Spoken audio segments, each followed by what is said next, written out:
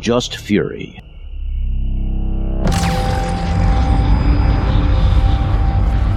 Not Nicholas.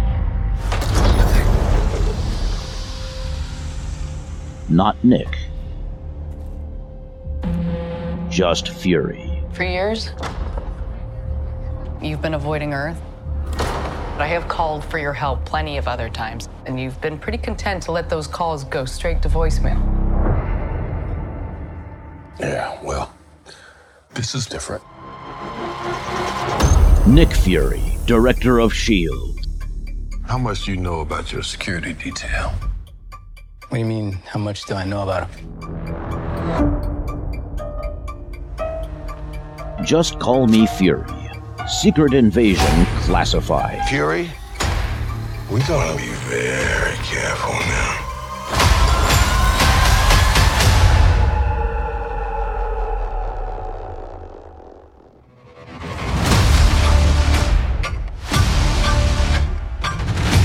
You're in no shape for this fight that lies before us.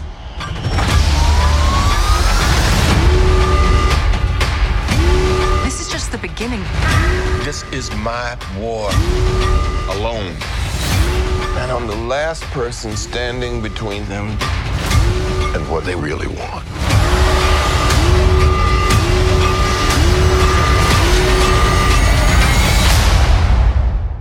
And what is that?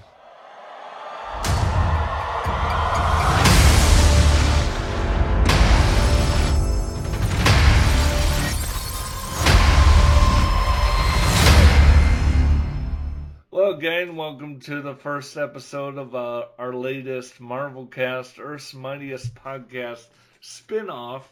Yeah, spin-off. You know, we have this little thing called Disney Plus where, let's just say, if we did all of the spin-off shows on the main show, we'd have about 4 or 5 hours worth of material on that show. So we have these spin-offs in our little fractured podcasting timeline. It gets complicated, but then again, so does Marvel with this multiverse idea. I am your host, David Senden, the Master of Ceremonies, and with me on this episode of Just Call Me Fury, Secret Invasion Classified, your friend and mine, our fill-in co-host for the time being, Mark, we love you, buddy. Your friend of mine, all the way on Dagobah or Florida, Kyle Wagner. Kyle, how's it going? And I might not be Kyle. I could be a SKRULL.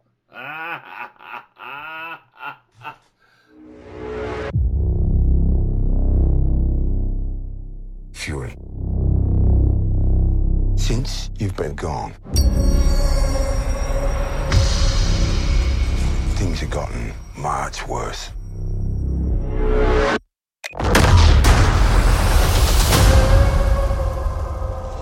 How do you think I came back?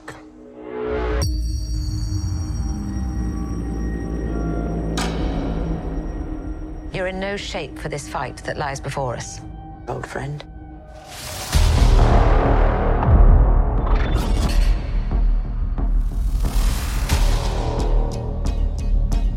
This is personal. Very few of us know about the wars fought in the shadows that have raged on this planet. Do you feel responsible?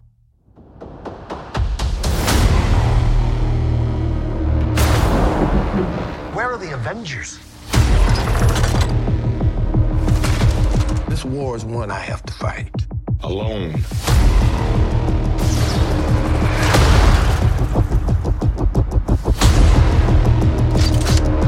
You're the most wanted man on the planet. You don't know what they have planned for you. The great Nick Fury.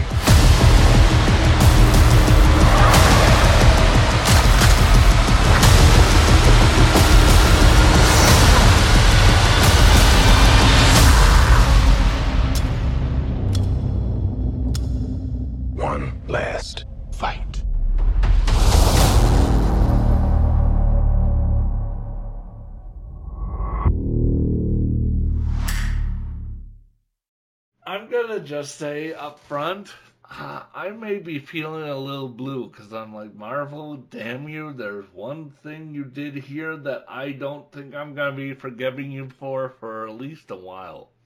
Oh, well, I'll be curious to find out what it is, because this is a show I've been highly anticipating, because I really felt like it was going to kind of get us back a little bit to that spy thriller feel of Winter Soldier. And I think that Winter Soldier Tom Clancy espionage stuff. Yeah, and I think in some ways it has, because I think this show has been kind of a tribute to some of those classic early 80s spy Cold War thrillers. Oh, it has, yeah. But I think there's some things in here that are going on that, at least through the first 2 episodes, that make me realize I think this show is actually going to play out a lot like Andor, where we're not going to be able to judge it until we get about halfway to 3/4 of the way through it, because there's a lot of heavy stuff and a lot of chess pieces moving at this point, and we're going to have to see how it's going to play out. You know, I'm glad you made the comparison to Andor, or our very sort of espionage thriller thing itself, or Star Wars for adults. I know the internet hates that, but come on, it's real, okay? Deal with it. But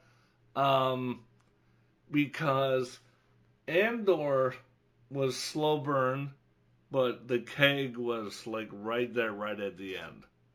Right at the very end, right? Yep. Here, it felt like you had at least 2 big moments, and then the keg. So it wasn't quite a slow burn all the way through up to the end. It just felt like it added more than Andor. I actually liked it better than the premiere of Andor, and I didn't think I would say that going in. So what I'll say is this: is obviously it's moving at a little bit faster pace than Andor, because it's only 6 episodes compared to Andor's 2 seasons of 12 episodes. Right. Yeah. What I also think, though, is as far as we have the first 2 episodes out, I really kind of feel like the first 2 episodes were like a lot of setting up the chess pieces on the board.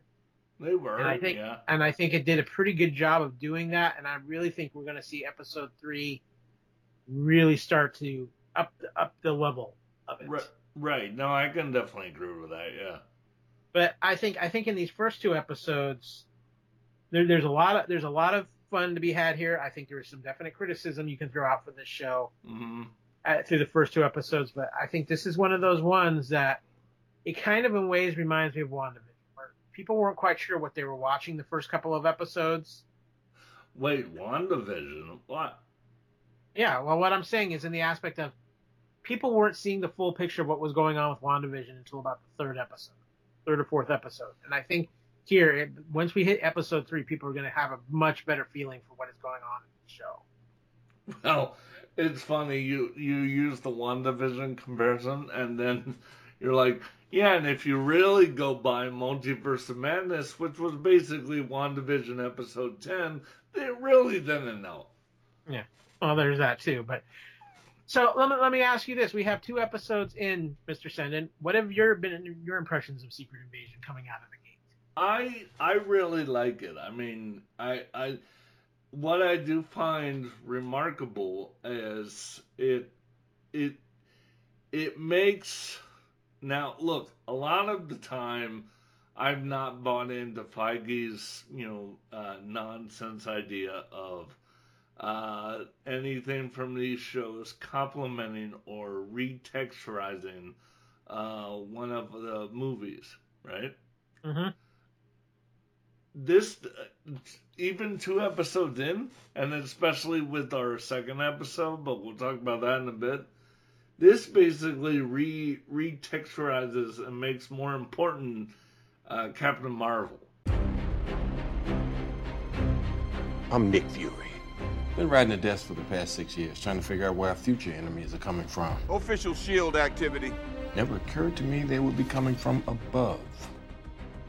You say this thing looked like Coulson.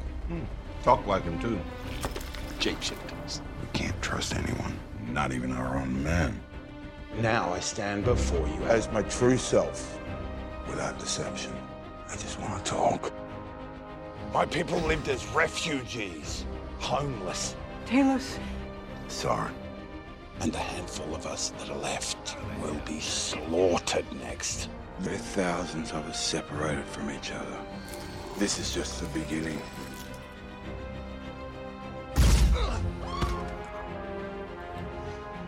They won't be safe here. They need their own home.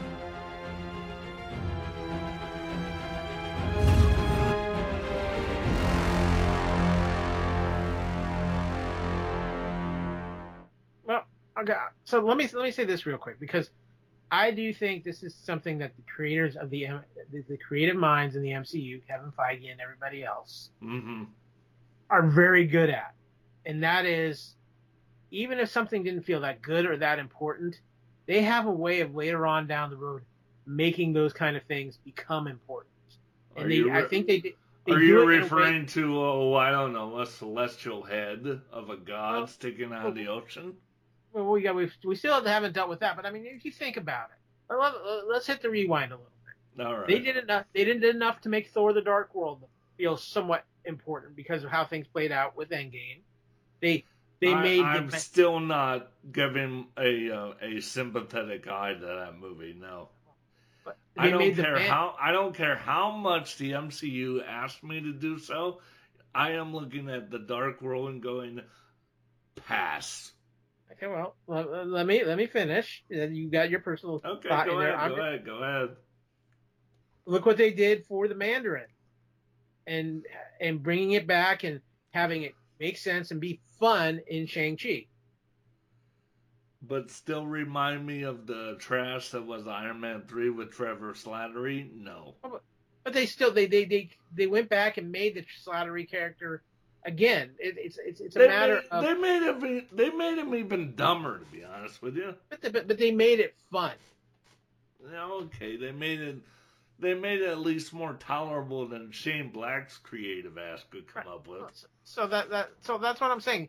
They have a history of at least finding uses for things that maybe didn't go over well in the first go around. I don't know if they can do that with Eternals, but that's a whole other story. Right. Yeah, that's a whole other story. But they're very good about building on things they've already done, and I think that comes from the creative minds involved, and that honestly does come from Kevin Feige's love for Marvel Comics. Yeah, Kyle. Again, you call it creativity. I call it sheer dumb luck.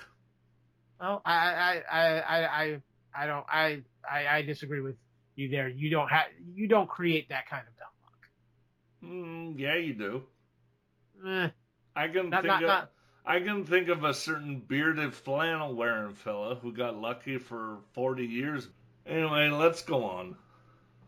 So, I think especially with the first episode of Secret Invasion, this is a very interesting series for Marvel because it really cannot be based off of what they did in the comics, in the Secret Invasion comic. Right, because in the comic, it was dealing with multiple Marvel heroes who had been replaced with Skrulls and everything of that nature. And they can't go there. Yeah, and also, I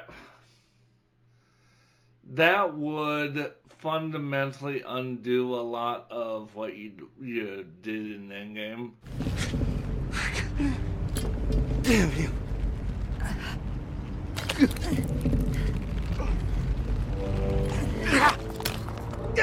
Wait.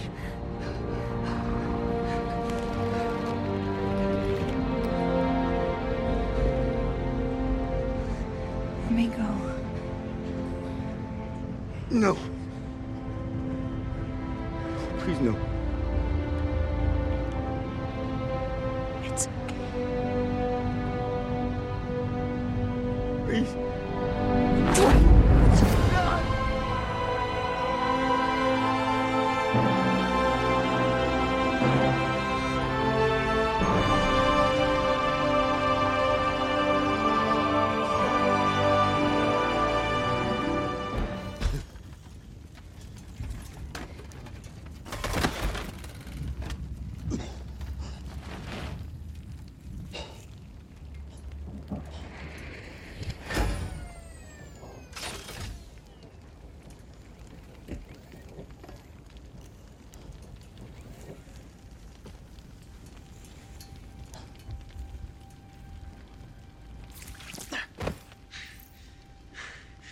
Mr. Stark? Hey! Mr. Stark? Can you hear me? It's Peter. Hey. We won. Mr. Stark. We won, Mr. Stark. We won. You did it, sir. You did it. I'm sorry, Tony.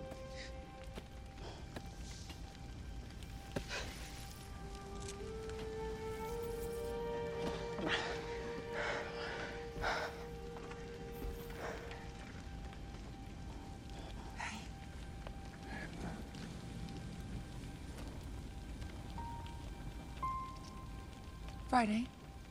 Life functions critically.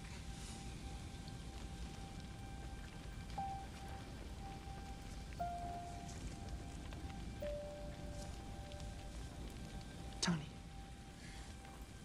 Look at me. We're gonna be okay.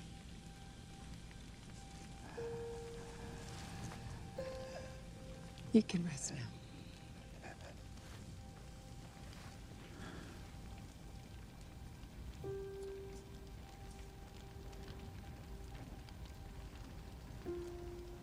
Mm-hmm. Which, look, I'd be totally fine with, because I was only impressed by like 45 minutes of Endgame, and it wasn't throughout the rest of the movie, kids. It was the ending. So yeah, sorry, I'm gonna be that guy. But generally speaking, you would run the risk of undoing a lot of what you did in Endgame, and I really don't think they're up for doing that. Well, That's why I kind of think, and thank God, because I don't want him back, the Robert Downey Jr. Discussions of him as Iron Man again. I think I read something where they were off the table. I'm like, thank God. Well, I only have one acceptable way to bring Robert Downey Jr. back as Iron Man. It has nothing to do with him wearing the suit. Superior? So, no, actually, I would be cool with the concept they used in the early issues of the Ironheart comic, where Tony Stark had died, but Tony Stark had left an AI version of himself. Oh, yeah. You know, so he kind of became a Jarvis. Yeah, I remember that. You know, first of all, side note, you know how I was saying Superior, right? Mm-hmm. Which is the version of Iron Man I want to see, because honestly, he was a bigger dick than Tony, so. And I hate this guy to no end. But the only person I would accept playing Superior Iron Man? Tom Cruise? Yeah. He's been rumored to be linked to that for a while. Because, I'm sorry, how could you listen to his wonderful monologue in Tropic Thunder and not be like, get that asshole as Superior Iron Man right now? This is the last Grossman. Who is this? This is Flaming Dragon! Oh, okay. Flaming Dragon. Fuckface. First, take a big step back and literally fuck your own face! Now, I don't know what kind of pan-Pacific bullshit power play you're trying to pull here, but Asia Jack is my territory. So whatever you're thinking, you better think again. Otherwise, I'm gonna have to head down there, and I will rain down on a godly fucking firestorm upon you. You're gonna have to call the fucking United Nations and get a fucking binding resolution to keep me from fucking destroying you. I am talking scorched earth, motherfucker! I will massacre you! I will fuck you up!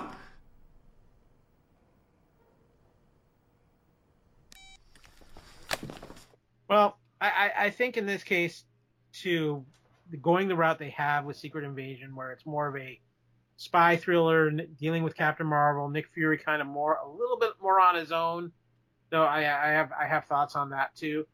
I'm sure I have a few thoughts on that, having it also kind of feel like it's going to be the series about how Fury got his groove back. More or less, yeah. Or have it be, if this were a movie, it'd be called Nick Fury Rogue Nation. So I'm liking what they're doing with it. I'm liking getting Talos involved. I love the casting of this. Not only Sam Jackson, obviously Ben Mendelsohn, who is always fantastic.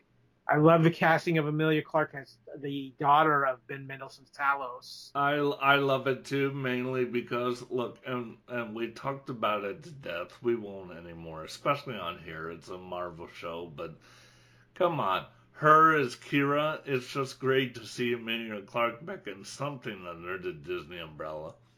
Yeah, and the other thing, and this is, to me, David, this is the person I'm enjoying the most on this show right now. Olivia Colman. Yeah, it's Olivia Colman. She is a goddamn delight. I've been a fan of Olivia Colman's for a very long time. She is like, okay, I'm gonna reference this to Candy, right? It's gonna seem like a very strange reference, but follow me on this.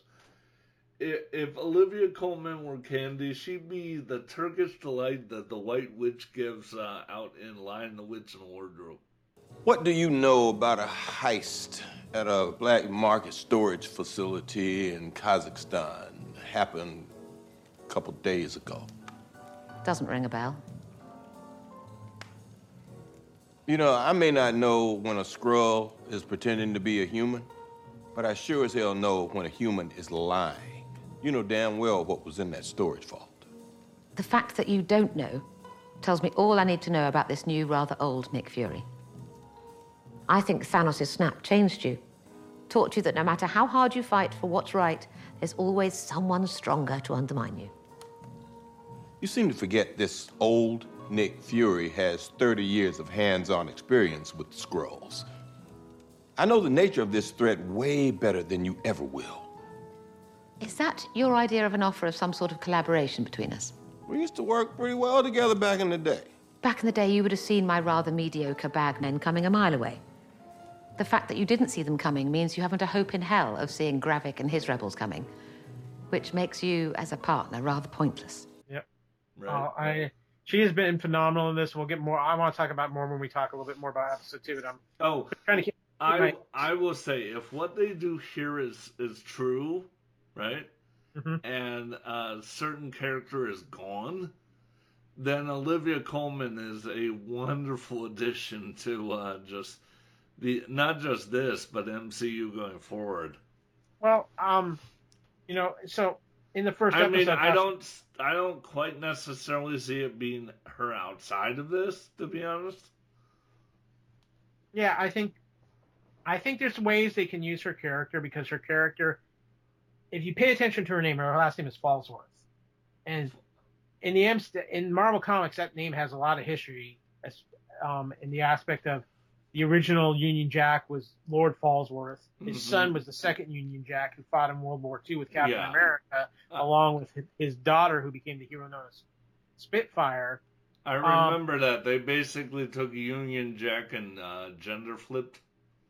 Well, not so much gender flipped. She was actually one of their main villains, was the character of Baron Blood, and she was actually bit by Baron Blood, but it had a side effect. That's right. Yeah. Some kind of suit, like some speed powers and slower aging and things like that. Yep.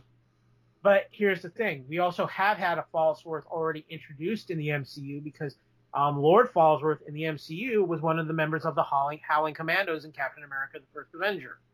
Oh, that's right. Which one was that? He was the Brit. There was a British member of the Howling Commandos, and that was Lord Fallsworth. Oh, I forgot. Yeah. So she couldn't. Olivia Colman here could be like his daughter, his daughter or granddaughter or something like that. Yeah, there's some relation there. So there's a lot of history they can go with the Fallsworth name that they could even tie in before Secret Invasion ends. Right. So that's very interesting. Obviously, there's still questions about who's a Skrull, who's not. I'm going to say this too, and this kind of goes into episode 2, but the villain for this show, Gravik, I believe is how they pronounce Gravik. Gravik, yeah. There's something about that actor who just has that presence to play this kind of character. Yeah, I'm gonna say this right about it, okay? And it's a shame he's in the MCU already through this.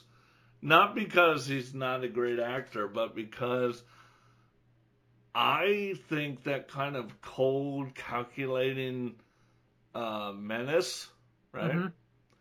would have been more suited for, at least in my head, what I envisioned of as Kang.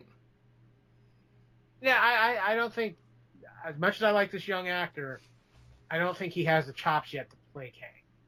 Well, given certain things with Jonathan Majors, I'm like, Yeah, well, we're not that's going to get another into discussion altogether. And that's a whole other discussion. I like this young, I like him, but I don't think he's got it for what the plan is for what Kang to be in the MCU. I don't know if he has the chops for that yet. But that's a whole other. Well, I guess we have to wait another Comic-Con to figure out, because literally nobody's going to this one. This year. Yeah, but one of the things I really like, one of the aspects I actually like about this Secret Invasion, which they established in the first episode, is I do like the fact they're dealing with Fury having a hard time with being blipped out. Yeah. And dealing with kind of the post-traumatic stress of that. But also, and I'm going to get a little real for a bit, Kyle, based on what you were saying. Mm-hmm. Also, not dealing too much with it, right? Not just in this, but in any other property post-Endgame. And the reason is, look, we have, the blip, a very,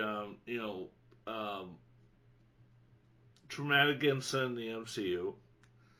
The reason I feel that we don't need much media staying within that blip period. Like, case in point, those missing 5 years that Marvel could easily do a movie on. Maybe it's a Nomad movie. Who knows? But the reason I say we don't need it, or be careful how you deal with it, is, Kyle, as far as a big sort of blip or interruption event, in our real world, we kind of already have one. Yeah, no, but I think, and I get where you're coming from. And you see what I mean, though? Yeah. But I think in this case, having it be Fury who's doing this, and because we're so used to Fury being just calm, cool, and collected, and always in control. Oh yeah. The cool as a cucumber Fury, yeah. So seeing Fury off of his game a little bit, and also not only dealing with the blip, but I think dealing with age a little bit as well. Just a bit. We kind of saw that in the form of an 80-year-old man this past weekend. Yeah, but I mean, you have those two aspects, and you have Fury who's been basically kind of out of the game, even though he thinks he hasn't been. But other people around him are seeing him as being out of it, whether it's Talos, Sonya Fallsworth, or Maria, even Maria Hill. And I think that it showed in the events that happened in this first episode, where Fury, even though he still has his moments here and there, he got one put over on him, and it cost him at a pretty high price because of it. Yeah. Now, before we get there, I gotta go back to the bar scene. I'm sorry. I almost did the double take of shock, right? Because I'm like, did an MCU product really get away with that joke? Well, they did.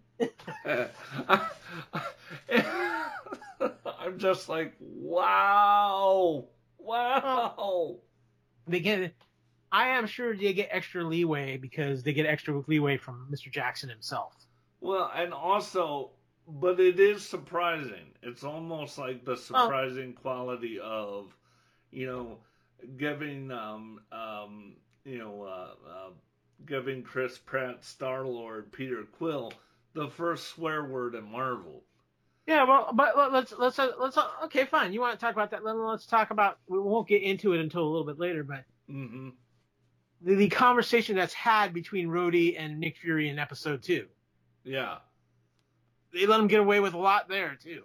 Well, again, don't go forward. We're not there yet, man. Oh, I know. I'm just bringing it up because I think when you have Samuel L. Jackson, you get a lot more lenience. Yeah.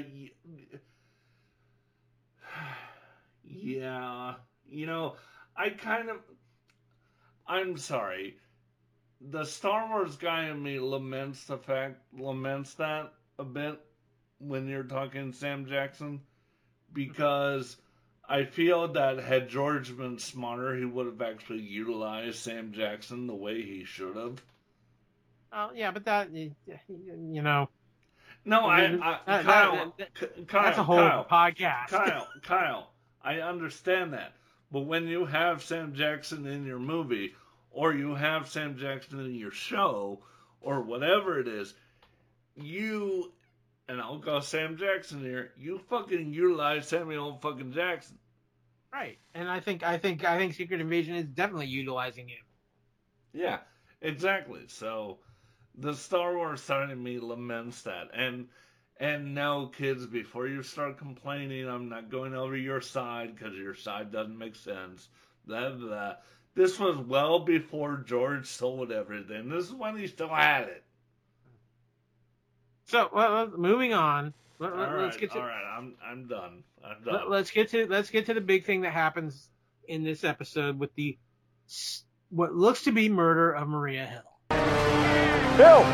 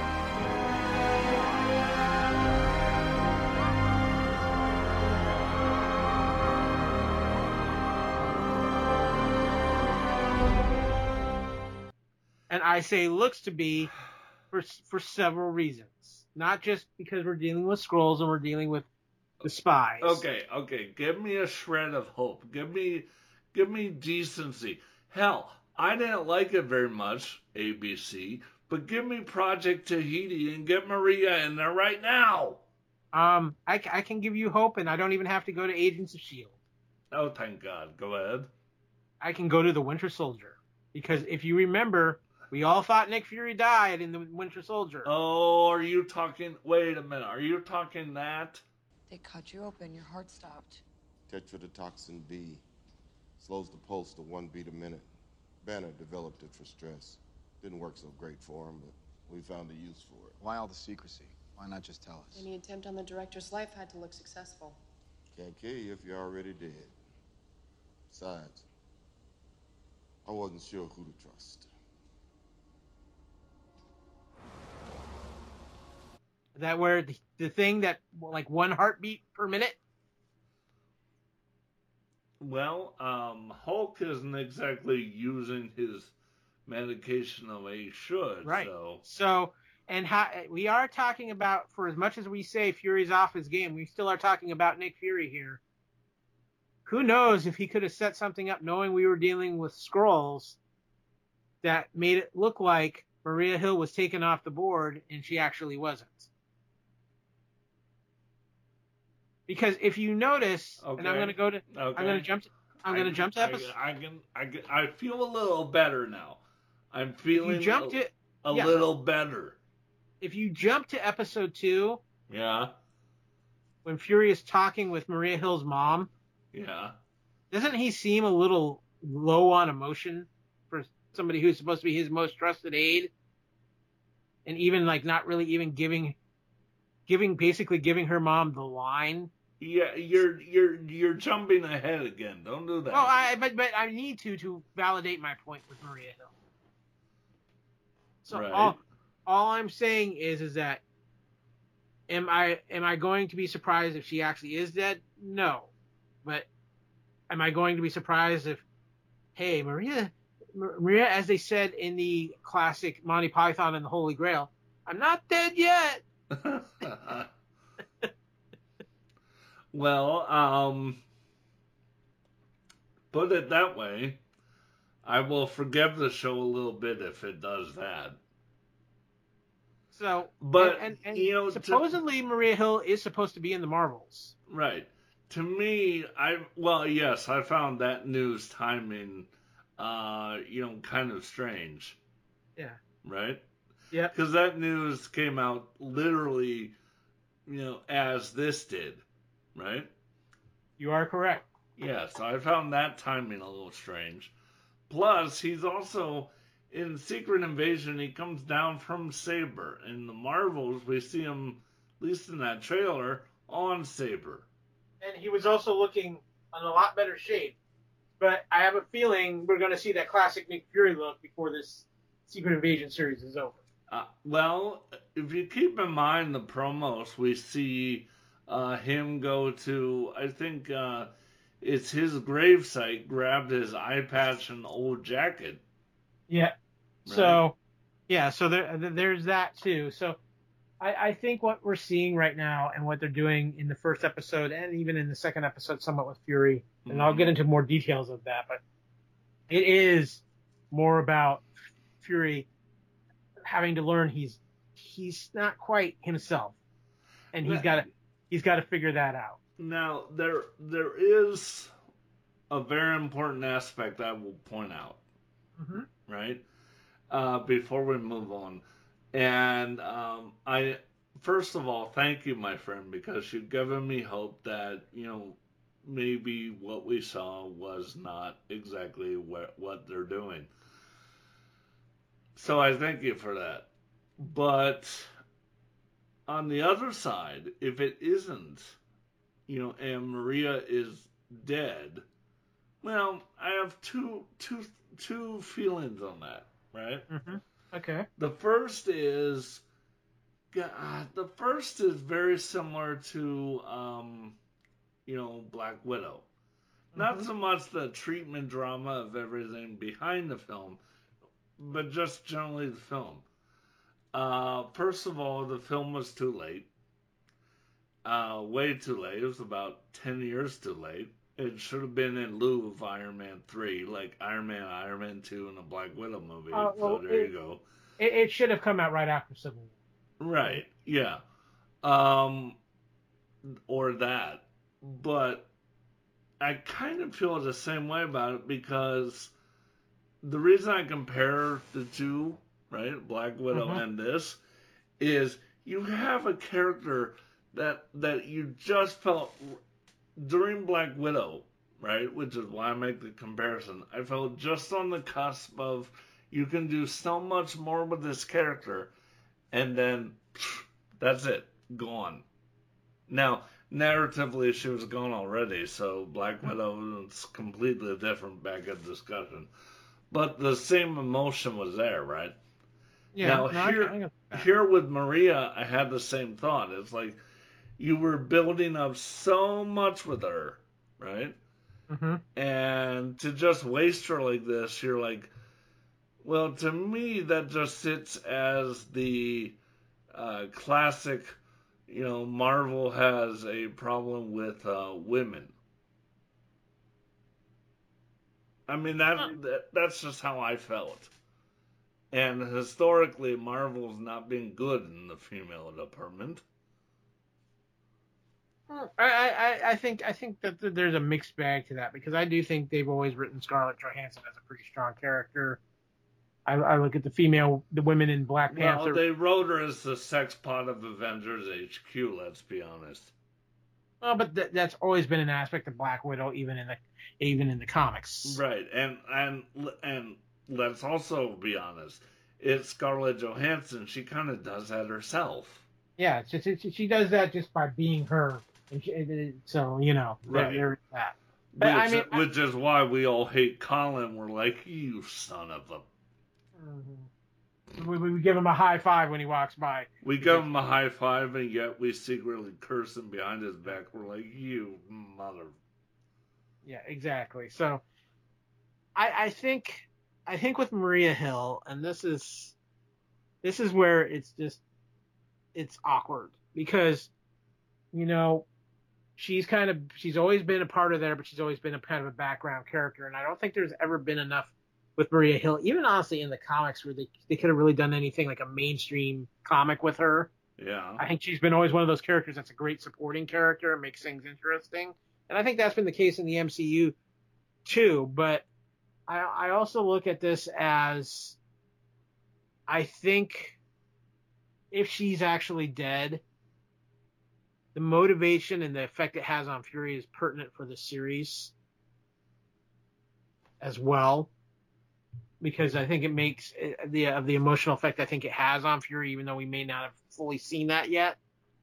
But it carries weight either way, and it's going to be very interesting to see if anything plays out with it or not over these remaining episodes of Secret Invasion. See, I'm glad you brought that point up because my second point, right, was that it's a great bookend to what we started with in the first place, where the Avengers just needed a little push.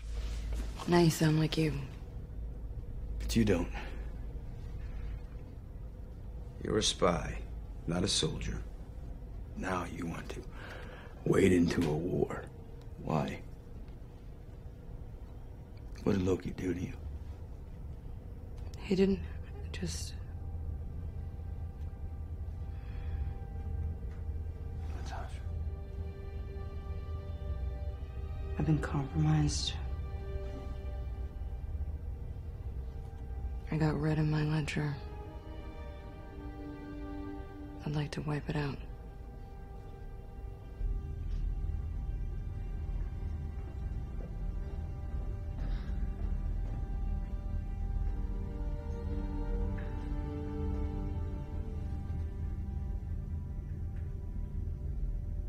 Was he married?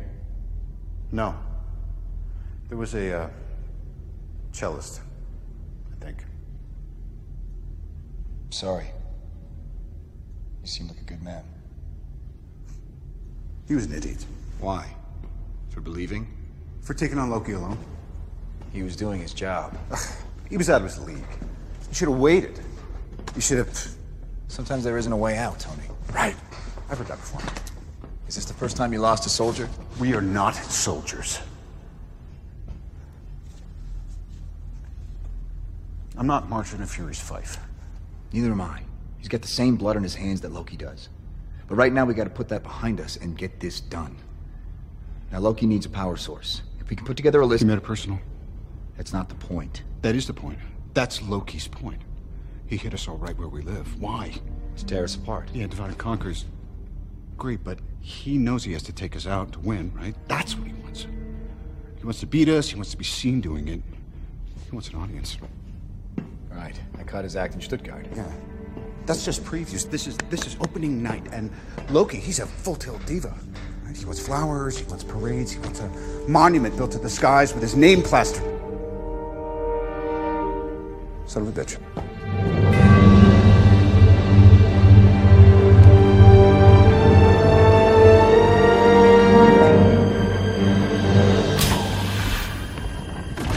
Time to go.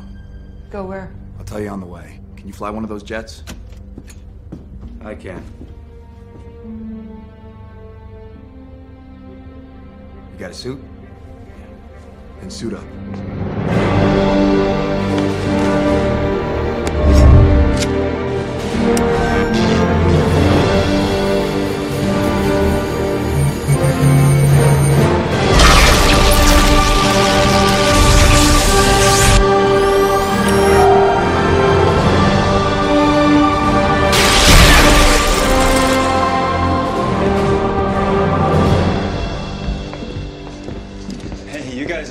To be in here. Son, just don't. Sir, Agent Hill? those cards. They were in Coulson's locker, not in his jacket.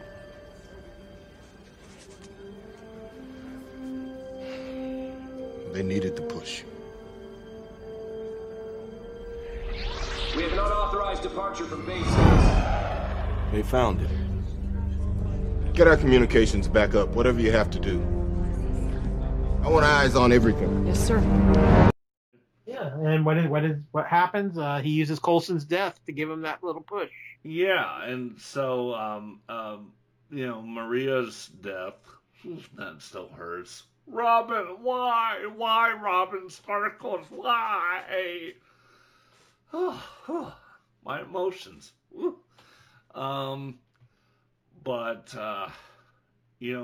It serves as that Nick Fury just needs a little pushed.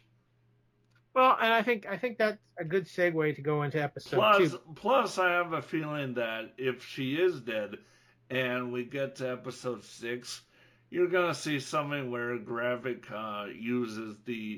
he shifts into the image of Maria, but that's when Fury doesn't hesitate and shoots him. Yeah. Well, and that could be it too. We'll see, but I think that we can segue us into episode 2 because there's a lot of chess pieces that get put on the board in episode 2. There are, yeah. Not only do we have, let's start off with Fury in this episode because all right, with Fury we see him. He has 2 phenomenal scenes in this episode. One with Talos and Ben Mendelsohn, and another one later with Don Cheadle, of course, Rhodey. Of course, I have a theory about Rhodey that I'm going to talk to you about later. I have a big theory on Rhodey. Mm-hmm. So, I think it may be the same one. Who knows? We'll figure that out when we get to it.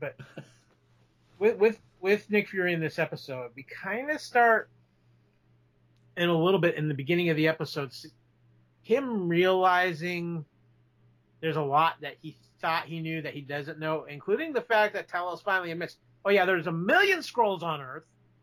That's just a little bit of a problem. Just a smidge. And I have a feeling most of those Skrulls showed up after the blip. Oh, that they were displaced from whatever new home they settled on? Yeah, because I do not really buy that, Captain Marvel, they never found them one. Well, they could have had a hard time finding a proper planet to inhabit. Probably, but the fact that we went through that whole movie and they never found one. Yeah. Well, I think here's another thing that makes it interesting is, okay, so here's Earth that's in total chaos. What better time to sneak your race in that's shapeshifters onto the planet than when the planet is in total chaos?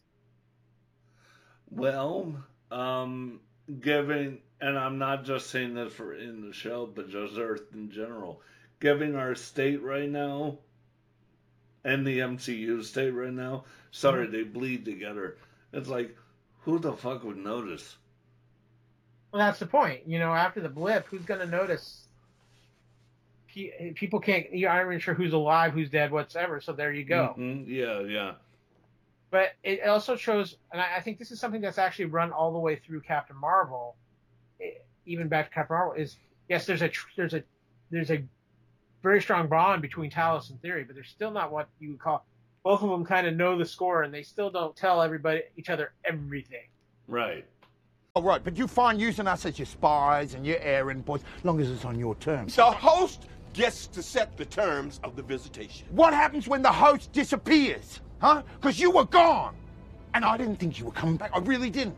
And you know what? Even when you did come back, there was no talking to you about anything real. Your boots barely hit Earth. And oh, it's too heavy here, man.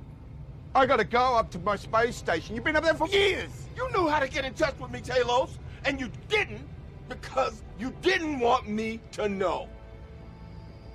My hope is that with your help, Skrulls and humans can coexist here on Earth. Humans can't coexist with each other, Talos. You've been here long enough to know that. We've been at war with each other since we could walk upright. There is not enough room or tolerance on this planet for another species. Can I just say, I think the dialogue and acting wise here is a lot more on fire than episode 1. Sam Jackson's cooking when he's talking about riding the train with his mom and all that. all of that and play. Oh yeah, it almost makes me feel sad for Ben Mendelsohn because the one who shines like a beacon in that acting is Sam. Well, that's why he's Sam Jackson. Right. I mean, he's Samuel fucking Jackson for a reason. But then we go in, and obviously he has other things going on, and then he goes in and has what I think, to me, is one of the best scenes in the MCU in quite a while, and that's that conversation he has with Rhodey. Oh yeah, that one's the best. The world is on the line.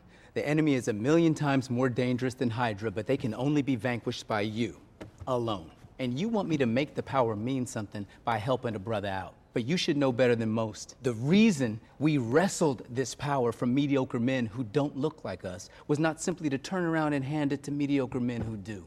The point of this power is to be uncompromising, to be unsparing, to be able to sit across from a man we greatly admire, with whom we share an entire professional, personal, ancestral history with, and to tell him without any reservation that he's fired.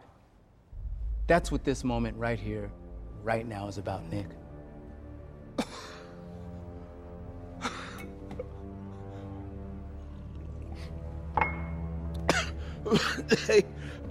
He said you to fire me?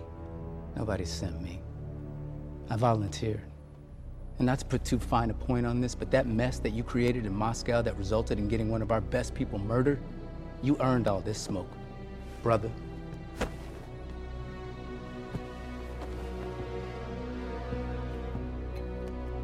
Move. Are you seriously under the impression that just because you stripped me of my titles, I relinquished my DNA? Careful, Fury.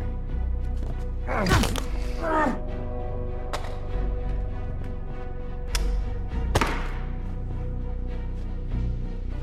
you wonder why you're out. I'm Nick Fury. Even when I'm out, I'm in.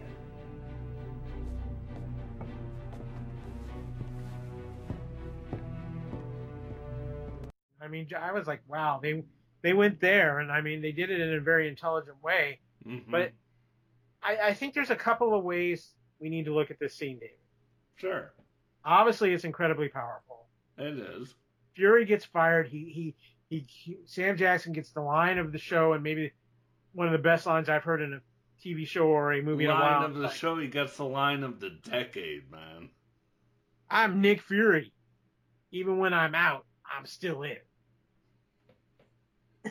So I'm sure he's used that as a major pickup line, not just Nick Fury, Sam Jackson. But I think there's a couple different ways we need to look at this conversation, because I think there's a few different ways you can look at it. All right, go ahead.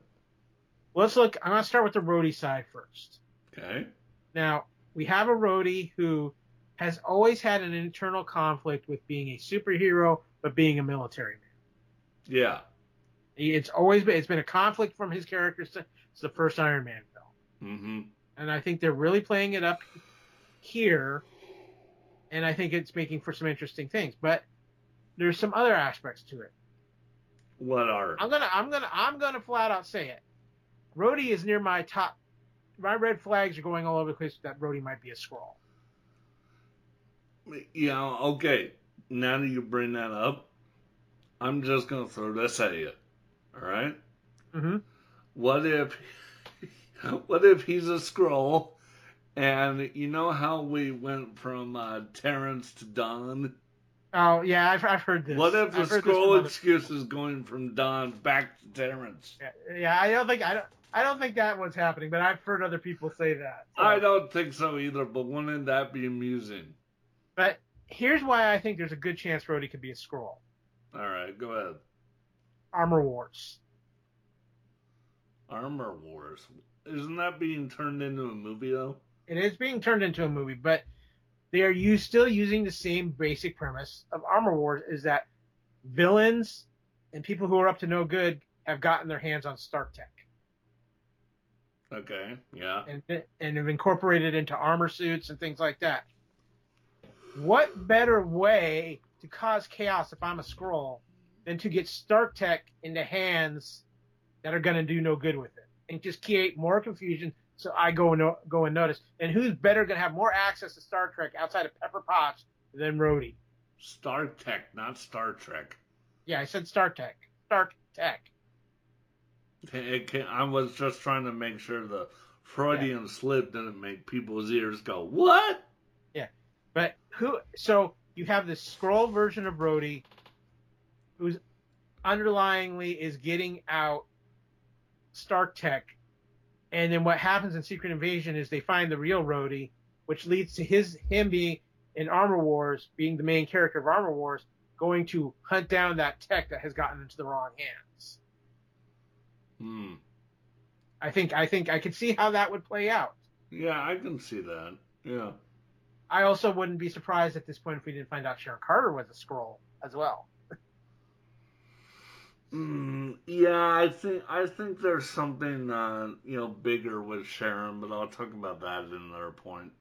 I think there's a point at this series where something could happen, and Skrulls get revealed. Skrulls in hiding just all get revealed at once. Right. And so it'll be interesting to see how that plays out. But that's on the Fury side of it, though. And this is where if Rhodey isn't a Skrull, and where Rhodey's trying to work both sides, the military side, but still try to help Fury. Mm-hmm. And I could see where Fury would play down this aspect. The best thing for Fury may be to be fired, quote unquote, fired. It's the best thing for the U.S. It's the best thing for Fury because then the Fury can do whatever he wants without hurting the United States because the U.S. can say they've washed their hands from him. It basically makes Fury a free agent to do whatever he needs to do. The Nick Fury Rogue Nation. Yes. Exactly. So there is that aspect of it too. Now, what I find interesting is after that scene happens, we see Fury kind of looking like a little disheveled and like off, but he could be putting on an act, which of course then leads us to what is the biggest revelation of this episode. Now look, backtrack. You totally glossed over the flashback. Well, yes, there is the flashback too at the beginning of the episode where we see him first kind of bringing Skrulls together and making the deal with them. Yeah, you help me, I'll help you find a home. Time out. Can I say that is a far better use than a previously on? Oh yeah, I agree. Because I'm sorry, this show has utilized its what have the first two episodes been? Over 55 minutes? Each episode is timed out to just between 58 minutes to 60 minutes. Okay. These episodes have done such a better job than any of the other shows that have wasted their time with the previously on and then recapping last week. Yeah, no, I agree. Plus, we see a young Gravik who we kind of understand his motivations a little more now after hearing what he had been through. So, yeah, I think that's important too because it's setting up how Fury is trying to, at that point, still believed in being able to somehow unite the Skrulls and humans. And obviously that feeling has gone out the window. But then, clearly, again, that gets us to our major revelation at the end of the episode. Right. Fury is married. And it looks like he's married to a Skrull. But, David... Fury's a big, dumb hypocrite. Well, but... Sorry, I'm just going to say it. Fury's a big, dumb hypocrite. No, hear me out. Okay. I'd love to hear you explain this one. I want you to think about something. And if you need to go back and rewatch that scene. Sure, go ahead. I'd love to hear you explain this. When the scene opens, we see Fury's wife as a Skrull in the kitchen, cooking up everything. Cutting up cucumber, which again is hilarious. But then she hears the door, and by the time Fury turns the corner, she's human-looking. Okay. What if, and I'm not going to go and say as far as Fury doesn't know his wife is a Skrull, but what if Fury did marry a human woman, and at some point during the blip or in the recent events while Fury's been going back and forth on the satellite, they didn't replace her. with a SKRULL. I'm sorry, what? I'm just throwing it out there. No, I'm sorry, what? Could you say it again, because that sounds really, really dumb. Well, no, I don't necessarily think so. But again, I'm just speculating, because in truth, I believe that Fury knows he's married to a SKRULL. But I am speculating this because, again, Fury walks in the house, and by the time Fury's around the corner, she's already back she's in a human form before Fury even lays eyes on her. Right. And then there's the whole thing where you're forgetting something. Fury not wearing the ring is more indicative of him being a good spy, because he doesn't want to have anything that could be noticed as a weakness. Right. So that part I get.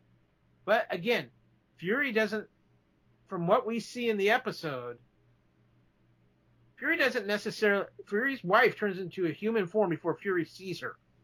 So I'm just saying, is there a possibility, and I think it's a long shot, but I'm playing devil's advocate here because I thought this when I watched it, that Fury got married to a human, but at some point, either while he was blipped out, or because he's been spending so much time up on the Saber satellite, that the SKRULL faction at some point replaced his human wife with a SKRULL.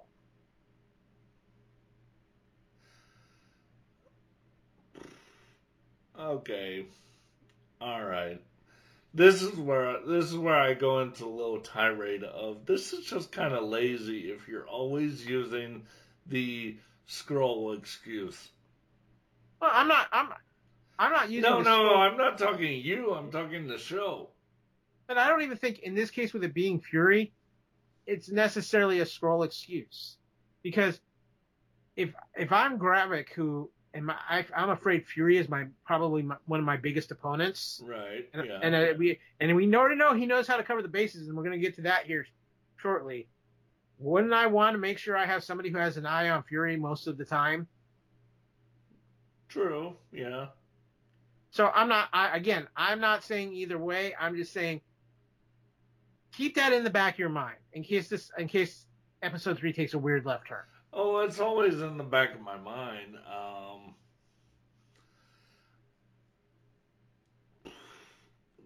Same with this. I think by the end of this, and I thought this going back to the train sequence, something tells me, Fury's going to end up straight up executing Talos. I don't know if he's going to execute Talos, but I can see Talos dying in this series. Oh yeah, either by Fury or Gravik. Yeah. So I can see that coming. So, but speaking of Gravik, let's talk a little bit about Gravik. Sure, since we didn't before. Well, because I think it was really this episode where we really understand just how powerful and how much of a threat Gravik truly is. Right. I mean, this is a guy who walks into the council where we think it's some of the biggest world leaders, and it turns out that they are SKRULLs, and basically just walks in, says a few words, and they make him the colonel and have them giving him a declaration of go to war. Right. Yeah. Except for the one who doesn't call Talos, who ends up calling Talos, and Talos is just like, he's at the point now where he's just a concerned father and wants to save his daughter. Right. Can I say something that, I find, I forget the actor's name, but Shooter McGavin. Yep. Shooter McGavin's been a SKRULL. It explains so much. Yes. 90s Adam Sandler villains being shitty villains today. Yeah, exactly. But the other thing with Gravik, and I think this was just very cool, and this is gonna get into something else. Two things. It is very obvious he's almost got like a cult-like following within the SKRULLs. Yeah, if only there was something to compare that to. Yeah. Quite a bit.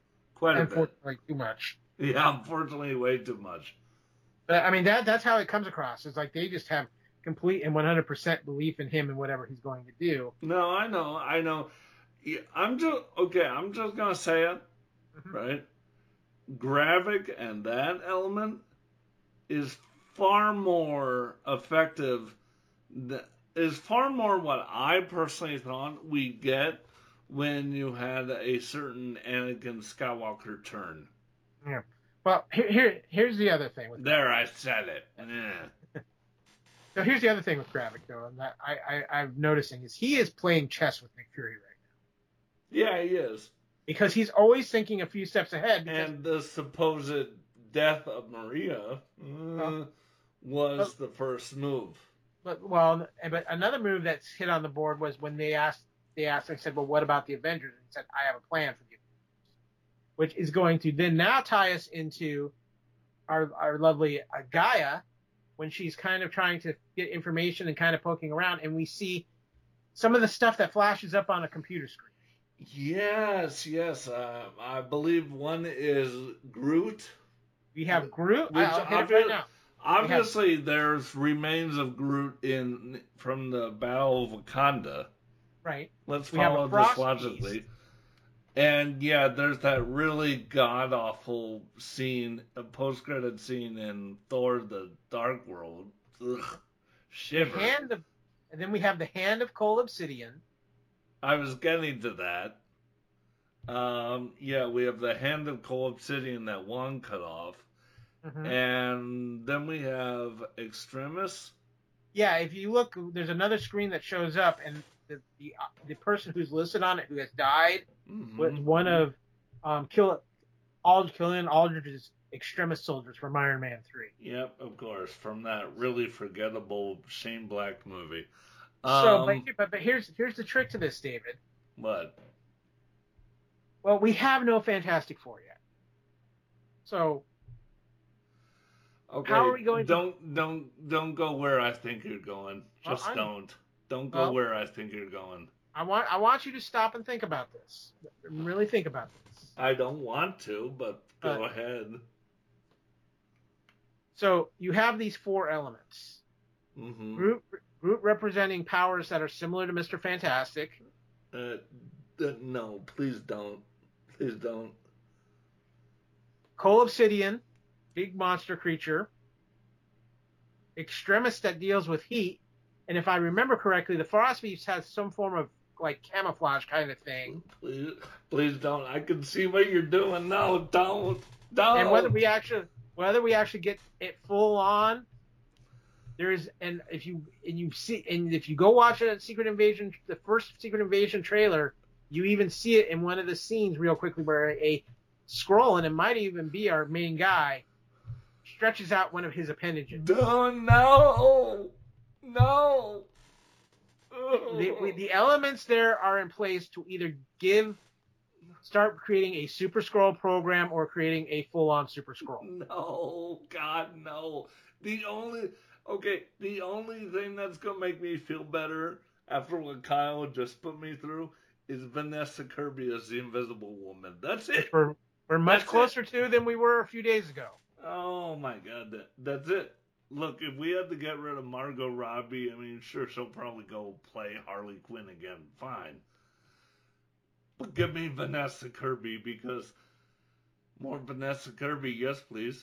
Although I will side note that if you cast Vanessa Kirby, could we maybe tone the invisibility down, like, a bit? Well, they also have a new front runner supposedly for Reed Richards now, too. Yes, and I'll just say Matt Smith certainly fits more the smartest man alive. Adam Driver, you are the weakest link. Yeah. But now, David, I'm not going to. I know a lot of ladies are upset with me over that, but yeah, well, I'm a huge Matt Smith fan, so I'd be down for that. But back onto what I'm talking about. Right. I'm not saying you're going to get a Super Skrull that has all four of these powers. I certainly hope not. But what I think they are setting up is to have Skrulls that have aspects of their DNA, of these things' DNA within them, giving them the more. Because I think what we have established with the Skrulls for a very long time is, yes, they can change shape. That doesn't mean they get the powers of the person they change the shape into. See, I think we're going into something like that. It's definitely going to be Super Skrull because I mean, by the way, when Disney bought Fox, didn't they get everything Fantastic Four back, and that included Super Skrull? Yeah, they did. Yeah, because I don't think they had Super Skrull for a thing for a while, right? Because he was part of Fantastic Four and Silver Surfer. Yeah. But they had the term Skrull, did they not? Yeah. Well, no, they didn't really get that even until Fantastic. That was part of Fantastic Four. No, I mean rights-wise, because otherwise they couldn't have done anything with them in Captain Marvel. They might have had Skrull from Avengers. Well, I'm just saying, if they didn't have the rights at all, Captain Marvel would have happened later as a movie, not when it did. But neither here nor there. Here's the thing. Yes, the Super Skrull when he first came out was a silly character design. It was very silly. I will say this, over the years, there has been some great writing on the character of the Super Skrull himself, and a lot of character development with that character, to where that is actually a very interesting character in the comics. It is, yeah. But here, this is going to be interesting to see how it plays out, and I'm going to give the writers a little credit. Okay, we can't use the Fantastic Four yet. What can we do to replicate their abilities? And they found an interesting way to do it. Yeah, that's true. So, but I think obviously this is a path that we're going, and I do think we're going to either see empowered Skrulls, if not a full Super Skrull, before this show is over. Probably, yeah. So, I give him credit for taking the risk with it and coming up with a way to do it without going Fantastic Four routes. Yeah, because when I think those combined powers, for some reason I can't get out of my head the really stupid give Chris Evans everything. Yeah, there was that, but let's not think about that. Yeah, best not to think about that because that was just dumb. But like I said, I think that's going to be an interesting thing to see play out. But right, if you look closely on that monitor, you can see the words Skrull Soup, and under it says Campbell's. Oh, what? That joke didn't work for you? That fell in that dad joke category, my friend. Oh, come on! I'm too young for that moniker. But David, I want to talk about my favorite thing of this episode, and there's a lot of good things in this episode. Yeah, go ahead. We barely even glossed any of it. But if we do not talk about how badass Sonya Fallsworth is. Oh, shit. Shit. She walks into that interrogation with what I'm going to assume is some kind of Russian spy soldier or elite unit or something, hands over the phone. They all just walk out without any question. Right. Leave her alone with the Skrull. Actually, her greatest line coming in, right? Yeah. Let's not forget. She's like, did your mother ever tell you you lose an eye beating your meat like that? Yeah, exactly. And I'm like, okay, that, to me, and everything else she does, is like, okay, you're a Marvel thing, which is fine. We've seen Marvel take riskier moves. But you're also on Disney Plus. How am I watching this? Well, not only is she just ruthless between whether it be the minor thing of cutting a Skrull finger off or injecting him in the butt with some pretty nasty stuff. Right. And I also love the line, "Where's the escape hatch?" Because she knows the shit's coming down. Right. She's like, "Where's the escape hatch? Why?" Oh, just a guess. Yeah. So she is the epitome of what Fury would be right now. Absolutely, yeah. Actually, I got to take that back a bit because Fury, even in the movies, was never like this. Well, he was never put in the opportunity to be like this either. Yeah, he was never like this, dude. Yeah. I've watched every movie since 2012. He was never like this. So, yeah, no, I am loving Olivia Colman. I cannot wait to see how this character is going to play out in the rest of the series. Mm-hmm. But she has been a ton of fun. But the thing about this episode, David, and I'll see if you agree with me or not, this episode really just put it moved a lot of pieces on the board. It's bringing pieces together, like it's bringing Talos and Gaia together along with Gravik. So that's coming in the next episode is those three getting together. We're not done with the Brody thing by a long shot. There's still a lot of questions there. Let's find. What are we going to find out next episode about Nick and his wife? I almost don't want to go down that weird rabbit hole. But but they're gonna have to.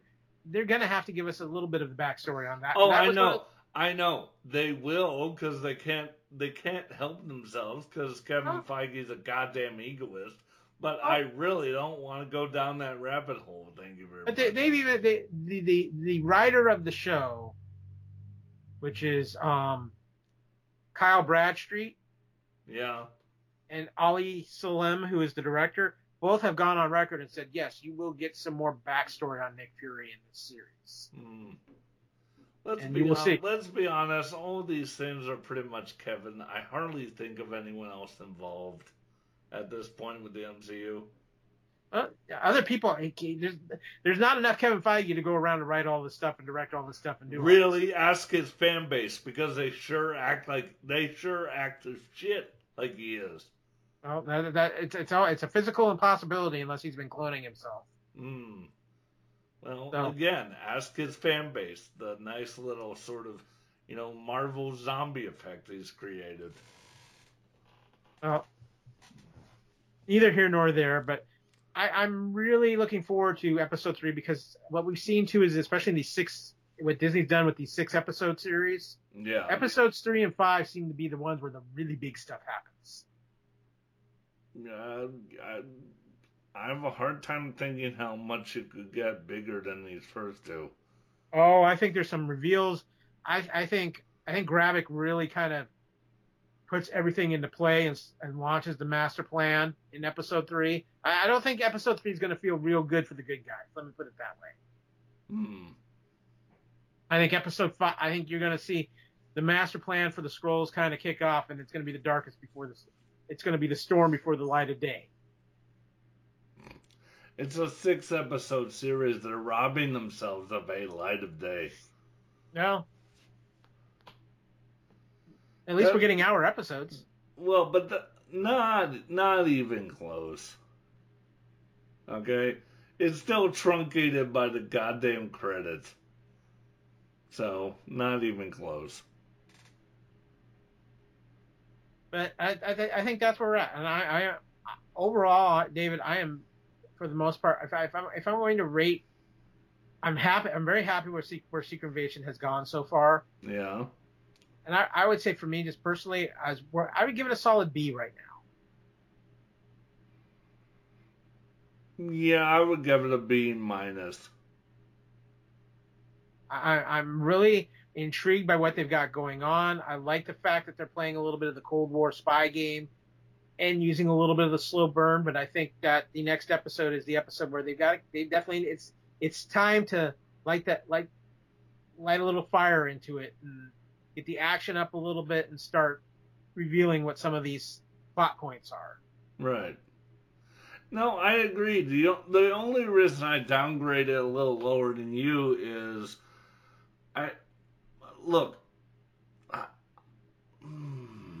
everyone loves this streaming stuff, this Disney Plus, whatever. I mean, you could be like Netflix and actually treating your shows a little better and proper, like giving them, a good hour and a half. But that's a whole different story altogether.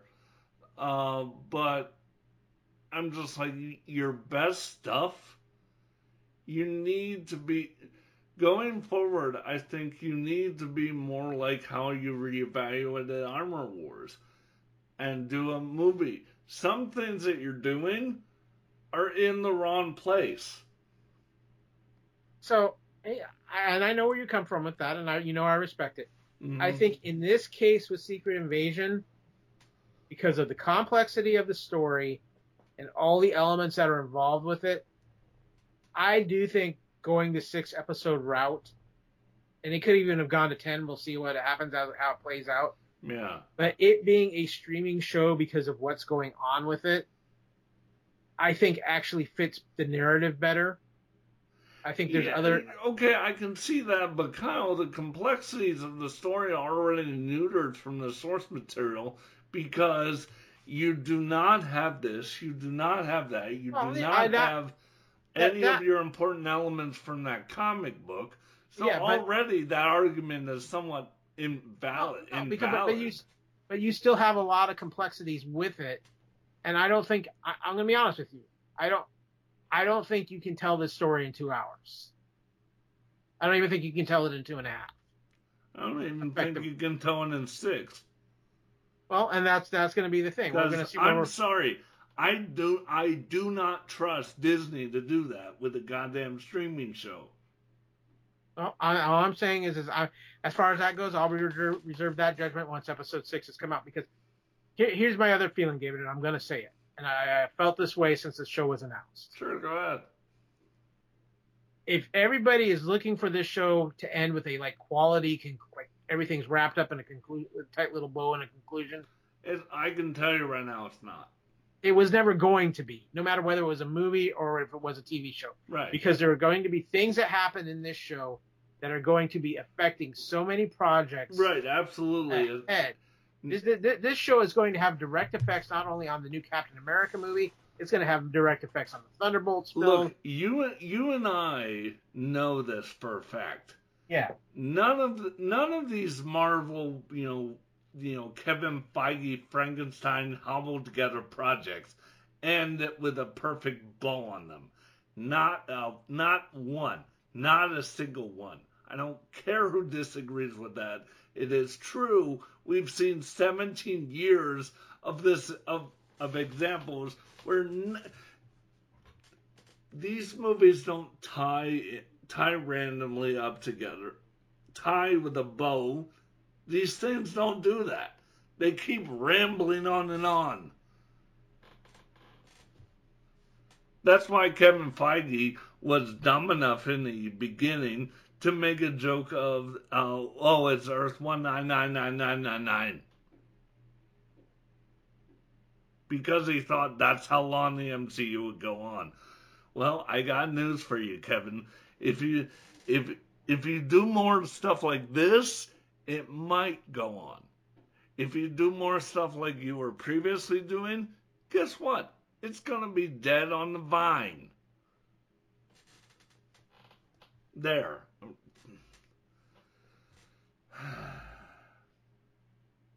So when are you marching against Marvel Studios? Oh, shush.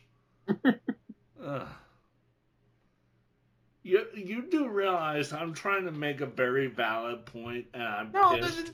Okay. I understand that. I mean, you and I have known each other a very long time, and I know I very much am familiar with your feelings towards Kevin Feige and the MCU. Mm-hmm. And all I am saying is, and everybody's valid to their own opinion.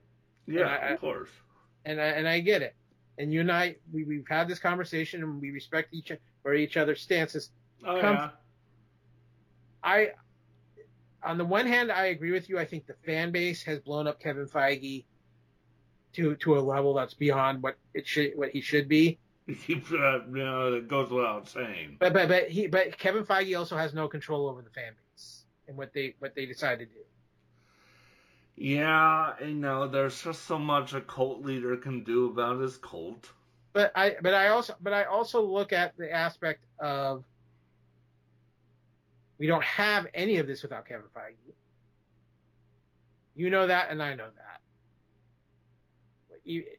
And again, there's things, whether you like Kevin Feige or you don't like Kevin Feige, there are things that he's done that have stood up against Disney and stood up against throwing everything Marvel on streaming. Because if Disney at one point had their way, there wouldn't have been a Marvel movie in the theaters. They would have all gone to Disney Plus. Yeah, that's fair. So all I'm saying is Kevin Feige is ripe for criticism because Phase 4 has not been what we expected. But I also think there's a lot of, we talked about this the last time. Excuse me. How I think there's a lot more when we talk about Wakanda Forever, how there's a lot more things that have happened that have thrown curveballs into the Phase 4 of the Marvel Universe. And that's why I was saying I do not necessarily want the MCU to stay in the, I'll just use your analogy with another show and another thing we talk about, a Skywalker box, a sort of blip box, as it were. I do not want you staying in a blip box. Why? Because we generally already have one. Instead of an angry purple grape we call Thanos, we had a really weird spiky beach ball with Greedo suction cups. Well, my feeling is that this will. I would not be surprised if this isn't the last show that really deals with blip things, because I think we are dealing with the last character who we really haven't, who is a major Marvel mainstay, who they really haven't addressed since Endgame. Yeah, that's fair. So I think we are going to start moving on from that, because I think it is moving. It is time to move forward, and I think we have so much other stuff that is happening in Hollywood and the creative performance right now that is going to affect things that nobody really has any control over right now. And I think, though, and I've said this before on other shows, David, and I honestly believe that for the way things have been trending with fandom product, I'm going to say fandom product in general because I feel this way. Yeah. A bit of a break and a bit of a slowdown, and to have a chance to really reassess and think instead of just going, which has been kind of what's happening with all fandoms. Let's be real honest about that. Okay, fine. Go make your point. I think having a break to reassess and sort some things out and catch our breath a little bit is not necessarily a bad thing either. And I'm not saying it all comes to a screeching stop, but if there is a slowdown in how much is coming out on a constant basis, and I'm talking across the board, I think if we had a little bit of a chance to catch our breath. Yeah. Okay. All right. I'm gonna stop this part of the conversation right now because I know what it can dive into. All I'm saying. No. I'm stopping it right now. All right. Because I know what it can dive into, and I'm not going anywhere near that. Well, I wasn't planning on going in that direction. I just think if we got a chance to kind of catch our breath and clear the palate and then dive back in, it would. Yeah, no, I'm putting a stop to it. All right. So, again, before we wrap up, Kyle. Yep. Any other thoughts on just the first 2 episodes of Secret Invasion? I think it's something different from what Marvel has done in a while. Mm-hmm. I think obviously that it's not perfect, but I think it's off to an interesting start. I can see where it would not be everybody's cup of tea. Right. But I think this is something that, for me personally, I'm intrigued. It has my attention. I'm curious to see which way it could go, because this could go either very well or it could go off the rails. Right. I agree. And I think right now, the next couple episodes are key, because I don't think it's about how they finish it up. It's about how they get to that point. And that's where I think the next couple episodes are really going to be key. Is how are we going to get to the point where we're going to be at what the status quo will be at when this show ends? Because the status quo will have changed by the time the show ends, or at least a section of the MCU. Mm-hmm. Yeah. What about you? Where are you at after these first 2 episodes? Well, again with Marvel, it's a fairly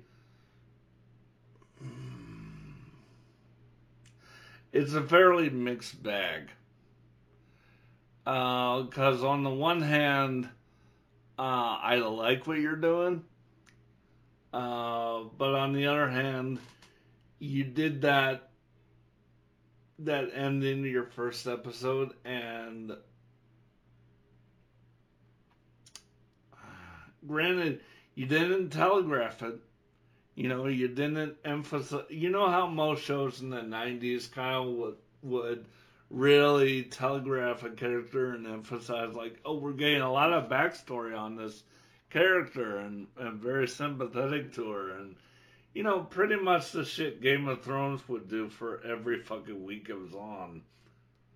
And then it would just, you know, axe that person off. So you didn't telegraph it, so I'll give you that. But you also did quite a number on the emotions of people who do like that character. Mm-hmm. And I'm sorry, Marvel. As much as I'm enjoying this show, I'm not forgiving you for that. As much as I've enjoyed some of your other stuff, I'm not forgiving you for the way just your universe in general has utilized women, because I think it's terrible. It's a terrible utilization of women. And yes, anybody who throws a fit about that, well, then guess what? I don't want you here. All right? Go somewhere else. There are millions of other shows probably preaching the same bullshit you're doing, whatever that may be. I'm not doing that here. All right? So, go away. So I'm fairly mixed on the whole thing, but I'm just like, I'm interested, at least. You know, I mean, granted, I'd be more interested if it was an actual show instead of a goddamn appetizer. I get so annoyed by this 6-episode trend. I mean, look, at least we've got, and I'll just, you know, reach into the multiverse of franchises here and see, you know, something in my sights in another month.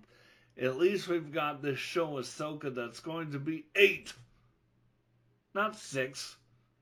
6 is dumb. That's not even a show.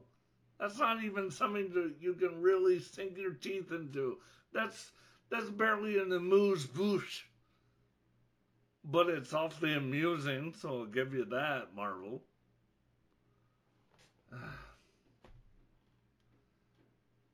Is it safe to speak on the podcast again? Yeah, go ahead. You have valid points, sir. The 6-episode thing, it was annoying for Kenobi as well. So Oh, it was very annoying. It was about as annoying as the fact that you're still using the volume in what should be a big epic fight was no more epic than a bunch of kids with, Christmas wrapping tubes playing lightsabers, playing peekaboo. So, I think ultimately, at the end of the day, when we look at Marvel specifically, because they're in this format where this ultimate tie together with other things format, and I don't foresee it necessarily changing. It could adapt some and be modified some, but I don't necessarily see it going away. But I think, unlike a Kenobi show, where it's that one story and it's done. Yeah, we knew that. Here with Marvel and a 6-episode count, and I understand a little bit too why it's probably only 6 episodes. I mean, Sam is no spring chicken. No, he's not. I mean, what was the he was 70 around the time of Jumper, wasn't he? Yeah. So I mean, yeah, Sam is no spring chicken. Yeah, he's no spring chicken. I do not see him hanging around Marvel MCU for that much longer, to be honest. But I think we have to look at, especially with this series, because I think this series is a little different than anything else they've done on Disney Plus. It is, yeah. In the aspect of, this really does feel like it's also a bridge series. That it's telling a story that is going to have a lot of effect on other aspects going forward, and we kind of know that.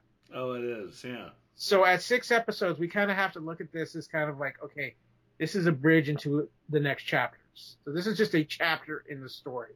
It's not, and I think with this, I'm not saying all shows, but with this show, we have to take that into some consideration.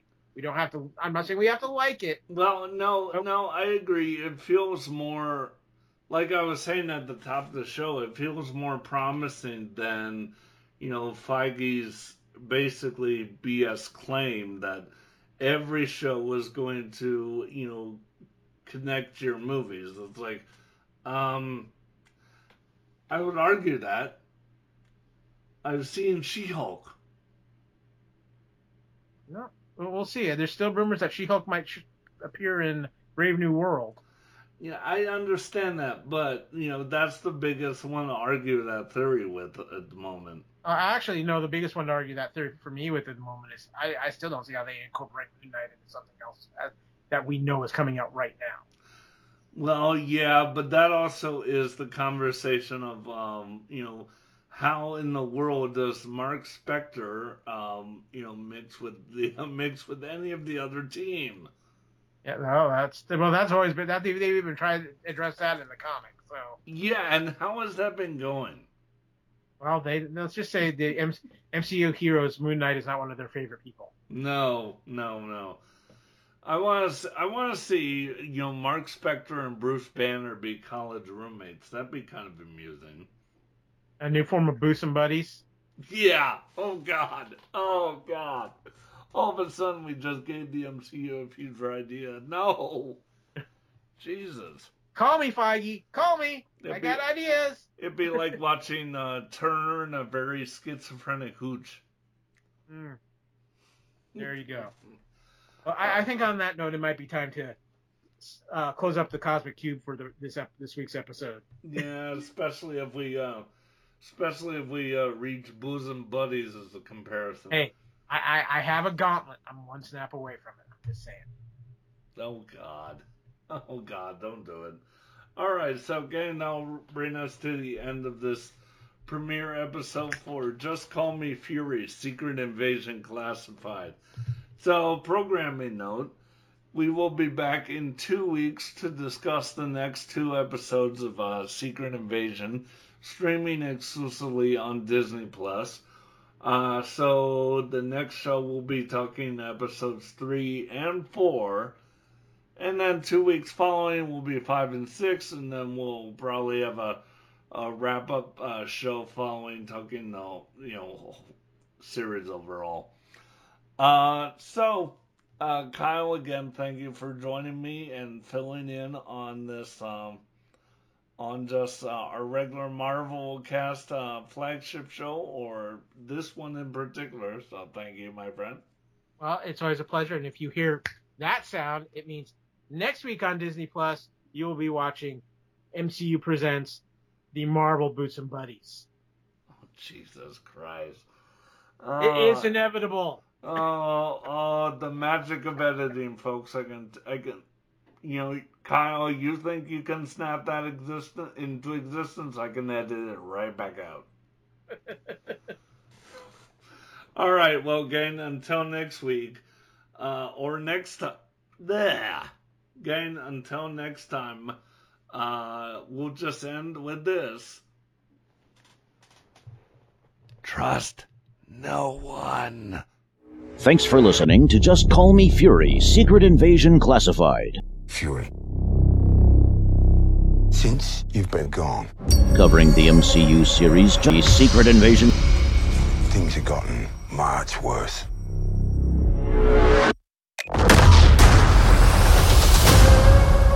Streaming exclusively on Disney Plus. All Things MCU Marvel is a subsidiary of the Walt Disney Company. You're in no shape for this fight that lies before us, old friend. This podcast is meant for informational purposes only. All rights reserved. This is personal. Very few of us know about the wars fought in the shadows that have raged on this planet. Do you feel responsible? And no infringement intended. Where are the Avengers? This war is one I have to fight. Alone.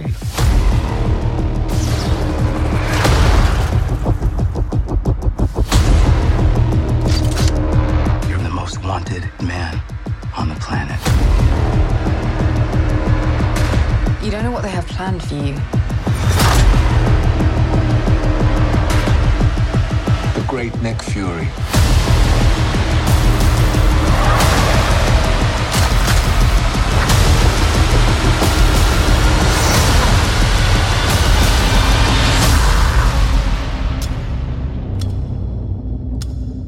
One last